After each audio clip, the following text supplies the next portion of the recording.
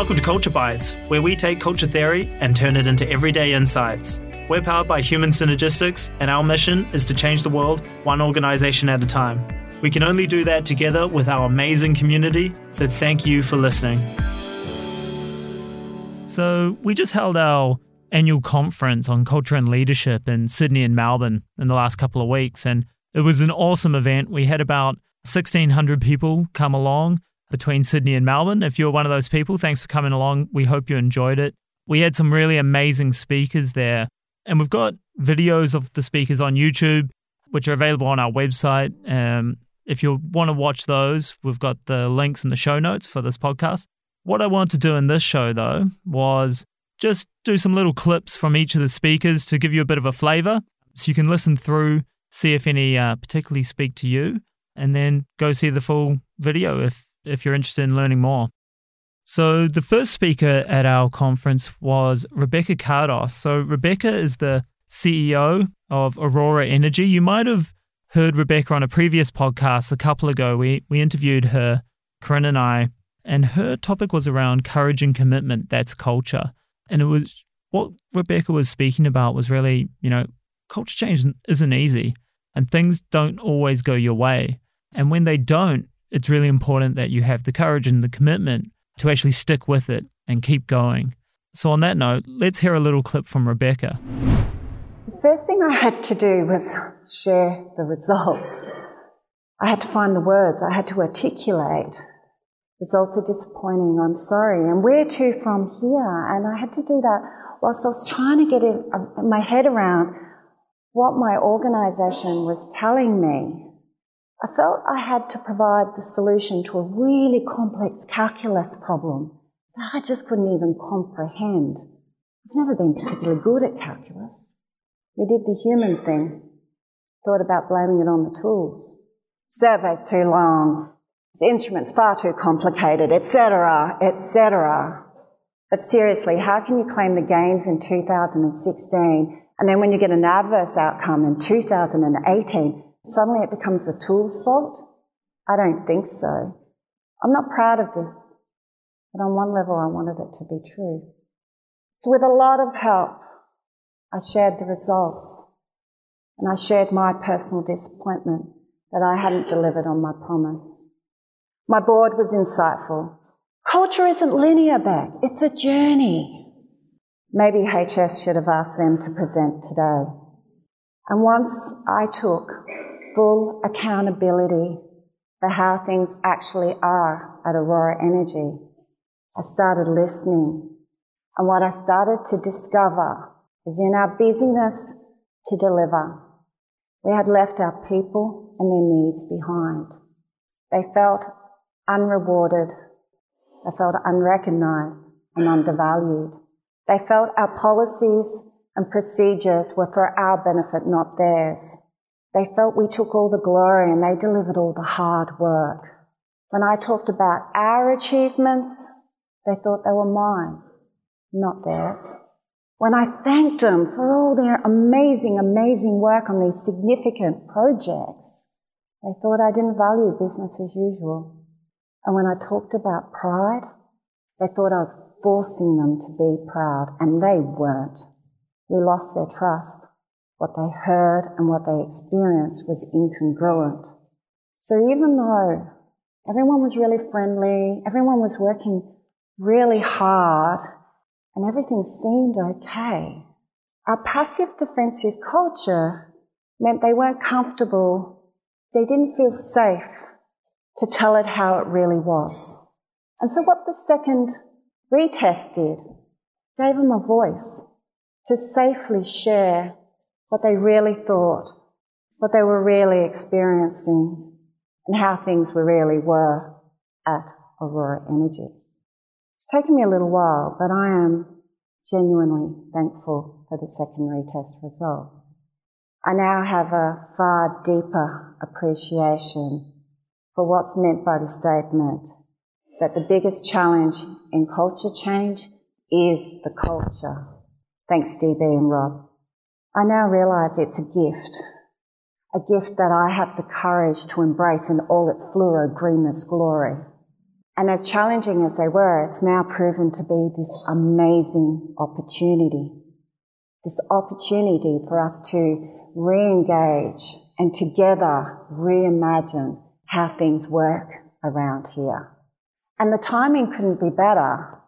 We've got this new business strategy, and it just so happens that we need to completely rethink our operating model.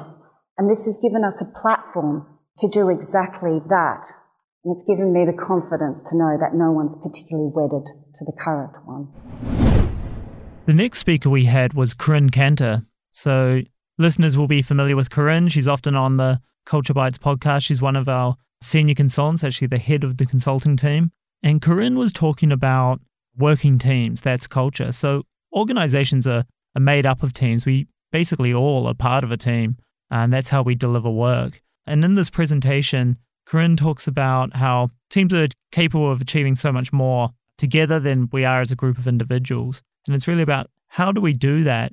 And I think the interesting thing about Corinne's presentation is she talks about actually there is an I in team. And, you know, we're all people and we're all individuals and we work together. But we got to remember that, you know, we've got to show up as well. So in this clip from Corinne, we're going to hear her talk about that there is an I in team. There's a saying that when you look at Google and you look for inspiring quotes on teamwork, you'll always find one that says, there is no I in team. Have you ever seen that? It drives me nuts because, of course, there is an I in team. And a high-performing team does not lie in an individual subjugating their need to the teams. A high-performing team lies in an individual actively, consciously choosing to align their needs with the team so that they're in lockstep and they are one in the same. That doesn't mean it's easy. There are several tensions for an individual to navigate as they participate in a team. For one thing, there's a tension between staying true to myself while being able to compromise when it counts. There's also the tension of wanting to have my own voice and, in fact, needing to have my own voice to express my view, but also being able to challenge without fear of losing acceptance. And there's also the tension point of balancing my independence with being interdependent. So, of course, there is an I in team. The next presentation we have is Christian Campanella. So Christian's the Global HR Director for Pernod Ricard Wines. Unfortunately, we weren't able to get any little sampler bottles for the giveaway bags at the conference. I don't think we're licensed to do that, but we did get a fantastic presentation from Christian. So the work Pernod Ricard were doing was really around leadership impact. So they'd had challenges with engagement over several years, and they were reshaping their business footprint in Australia. And so the question they really asked was, what impact does leadership have on culture and performance? And in this presentation from Christian, he's going to answer that so we all know. We did have a few opportunities to pulse check along the way just to see how we're going. And the first one was in June 2017, here comes the employee engagement survey again. So we get our results 3 months later in September. Now, obviously, we were a bit nervous in receiving these results, but a lot of relief. So we improved in all 14 of the categories within the survey. And even more so, in 6 of those categories, we had a statistically significant improvement. So it was a great result. So not only did it confirm that we're headed in the right direction, it also confirmed our diagnostic of the problem and the need to evolve our leadership impact. And quite ironically, the category that improved the most within this survey was the leadership category itself. So it was a fantastic proof point that we were on the right journey. The other thing is, in December of last year, we also undertook what's called a South Australian Workers' Compensation Self-Insurance Renewal. It's a mouthful. Now, for those that don't know what this is, it means that we have direct responsibility and management for all work injury claims in our workplace. Okay? And this type of accreditation is really only given to organisations that have a very high standard of health and safety and return to work programs. Now, The other thing with this accreditation is it actually saves the business hundreds of thousands of dollars a year. So it is very, very important, and it's very much linked also to the culture of your business. So during the reaccreditation process, we were actually given a 5-year renewal, which is the highest level of renewal that you can receive. And when we had the debrief with the auditor and got the report, one of the things that they cited was they could see a significant culture change occurring on the shop floor. And that was great because that person had been there 3 years earlier. So to get that external recognition was amazing. The other thing, which is on the right-hand side of the screen, we're also recognised by our peers, which is called CISA, or Self-Insurers of South Australia, sorry. And we were awarded SA Self-Insurer of the Year. So another great achievement. So it was really all of these events, along with just the general vibe you could feel on the shop floor. People were looking at you in the eye when you were walking through the production areas, was giving us that confidence. The next presentation we had from our global CEO, Dr. Rob Cook, who flew down here from the US, and Rob was looking at collateral damage, that's culture. So there's been a lot of news lately about organizations misbehaving and the effects their culture have had on customers and other stakeholders inside the company. It's something we're pretty familiar with here in Australia with a lot of royal commissions and whatnot and headlines going on. So in this clip, Rob talks about the relationship between an organization's culture and how that can lead to collateral damage. Let's hear from Rob. Just want to reiterate that the aggressive styles in organizations are responsible for initiating these kinds of problems that lead to collateral damage. But again, because of passive norms in such organizations, those behaviors go unchecked. And it almost seems that they're covered up intentionally. In some cases they are. In other cases, it's simply because members are afraid to do anything about it. Yes, damage can also start from the other side of the circumflex, passive styles, specifically around the inappropriate application of rules. We've had a number of situations where units of organizations have treated people unfairly, usually clients, because they got carried away with the rules, and it was never intended to happen, but it did happen, and is then sustained by the organization having an aggressive culture or a culture that is too weak with respect to the constructive norms. Kate Evans from Shape is our next speaker. So Kate's the group executive for people and culture. And Shape are an interesting company. They're an office fit-out company, and they do like fit-outs for hotels and whatnot. The cool thing about Shape is how much their whole leadership team have bought into building a constructive culture. So something I think is really interesting is that one of their founders is accredited, their CFO is accredited, their head of strategy is accredited. And it's really a sign of an organization that has fully bought into trying to build a constructive culture, and they've been very successful in doing so. For them, there was a light bulb moment where they basically lined up their business performance and their culture, and they saw a one-to-one correlation, and that was kind of the turning point for them. So in this clip from Kate, we're going to hear about that light bulb moment and how it went on to impact the performance of the company. What we didn't know, though, was what we were actually going to find in the detail. We hadn't really understood up until this point the power of data. We have 7 state operations, as I've already said, and when we looked at some of the circumplexes for those individual states, there were some polarising results. What I'm going to show you now in a bit of a deep dive is the bookends. The best 2 states that we had from a culture perspective and the lower 2. State 4 was the amazing phone call that we started with. We hadn't even closed that survey, and Angus knew that we had a problem in that state. We did know that there were challenges in the state. As I said, you did only need to walk into it to have an understanding. But what we didn't know is what was driving them, because the leadership team were very much talking about external factors as being the main driver. What we then started to do, though, was how is this culture, how is it actually impacting our business performance? We measure our company performance against 5 key strategic themes, and then against a balanced scorecard out of 100%. So when we looked at states 1 and 2, more than a pass mark, and the profitability in those states was fantastic. When we looked at states 3 and 4, though, it was a very different story. not only were we not even making a pass mark, but obviously we were losing money out of these states. From this point, it's fair to say that we got the attention of the executive team.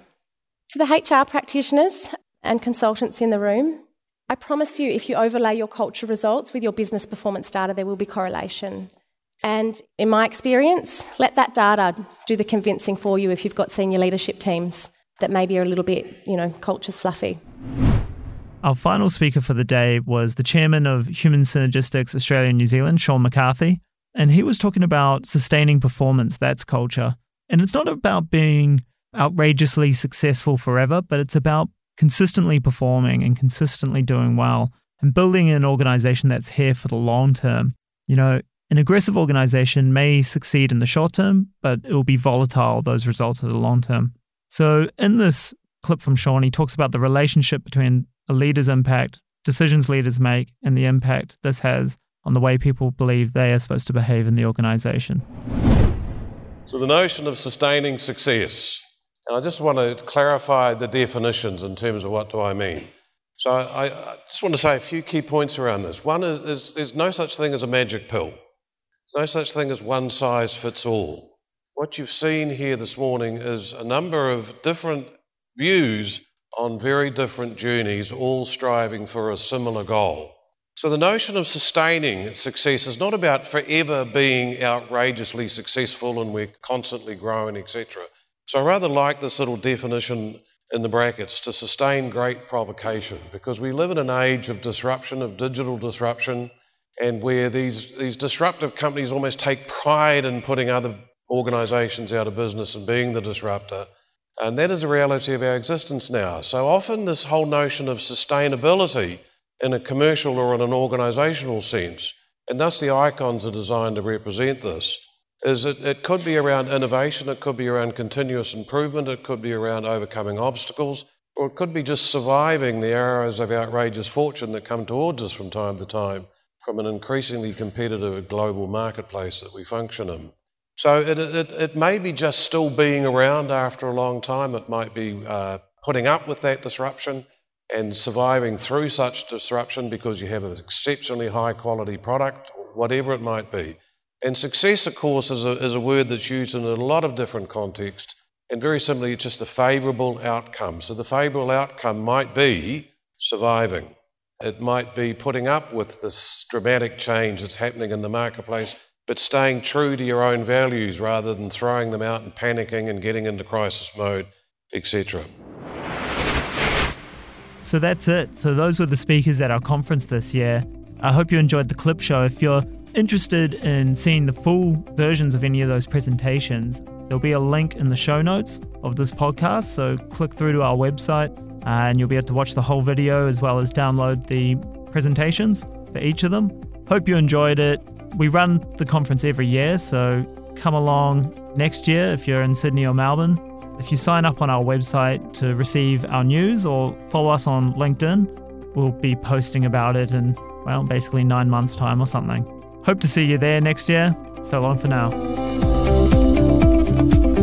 Thanks for listening to this episode of Culture Bites. If you enjoy the show, remember to subscribe on iTunes, Stitcher, SoundCloud, or wherever you get your podcasts. Also, leave us a review. It helps other people to find the show.